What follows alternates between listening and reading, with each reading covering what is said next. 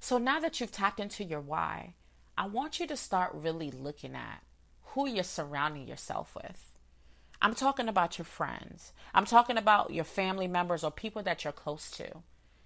Now, they say, like, if you were to look at the 5 people that you're closest to, those 5 people, if you were to sum up all those people and say it was an equation like 1 plus 1 plus 1 equals this, but if you were to look at all these 5 people, how does that make you look?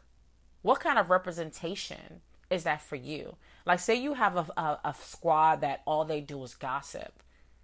So then means you're tied to gossip. If you have a squad that all they do is like they get rowdy and they want to get into fights, you're tied into like the rowdy crowd. But if you have a squad that they're about empowering each other, love, support, community service, that's what you're going to be connected to. And I've been in spaces where I've said, like, I've hung around with a group of girls and I'm like, I'm not like them. But it's hard for people to believe that because a lot of times those type of friends will bring that energy to you. And as much as you want to say, like, you can't associate me with that type of behavior or that type of mindset. Over time, their life and their lifestyle is going to start dipping into yours. I ask my young girls all the time, if you're around a bunch of people and all they do is gossip or have drama, you don't think that one day you might be walking down the hall and people are going to think that you're associated to that drama that they have going on?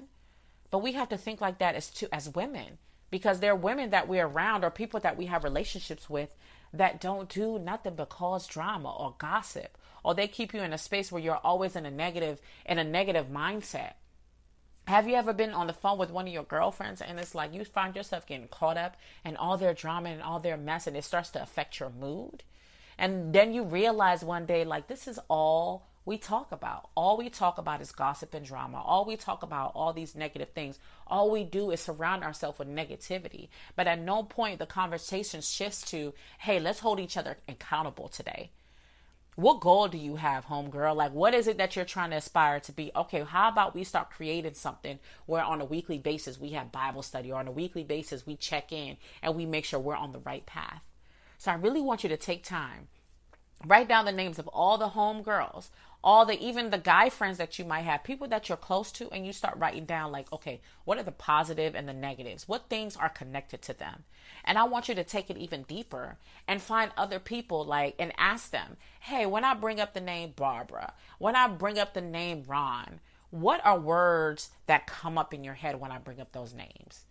And ask other people their opinions as well, and write all those things down and decide from that who you need to cut off, what adjustments you need to make. And I know this might be hard because some of these relationships we've built are people that we've known for some time. But it's really important, as you're in this process of empowering yourself, you get around people who take you to a mental space that brings you down.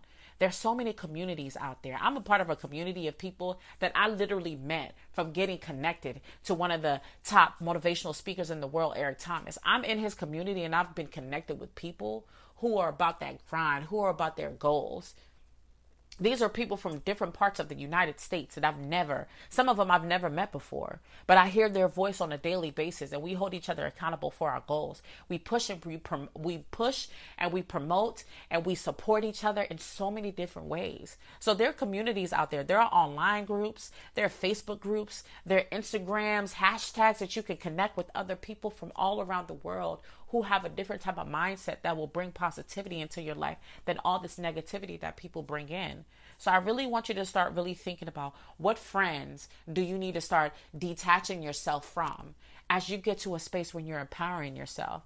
You have to be around people that are truly going to push you towards your greatness, towards that self-love, towards having that peace of mind as you continue to aspire and grow and become somebody that is more empowered as a woman.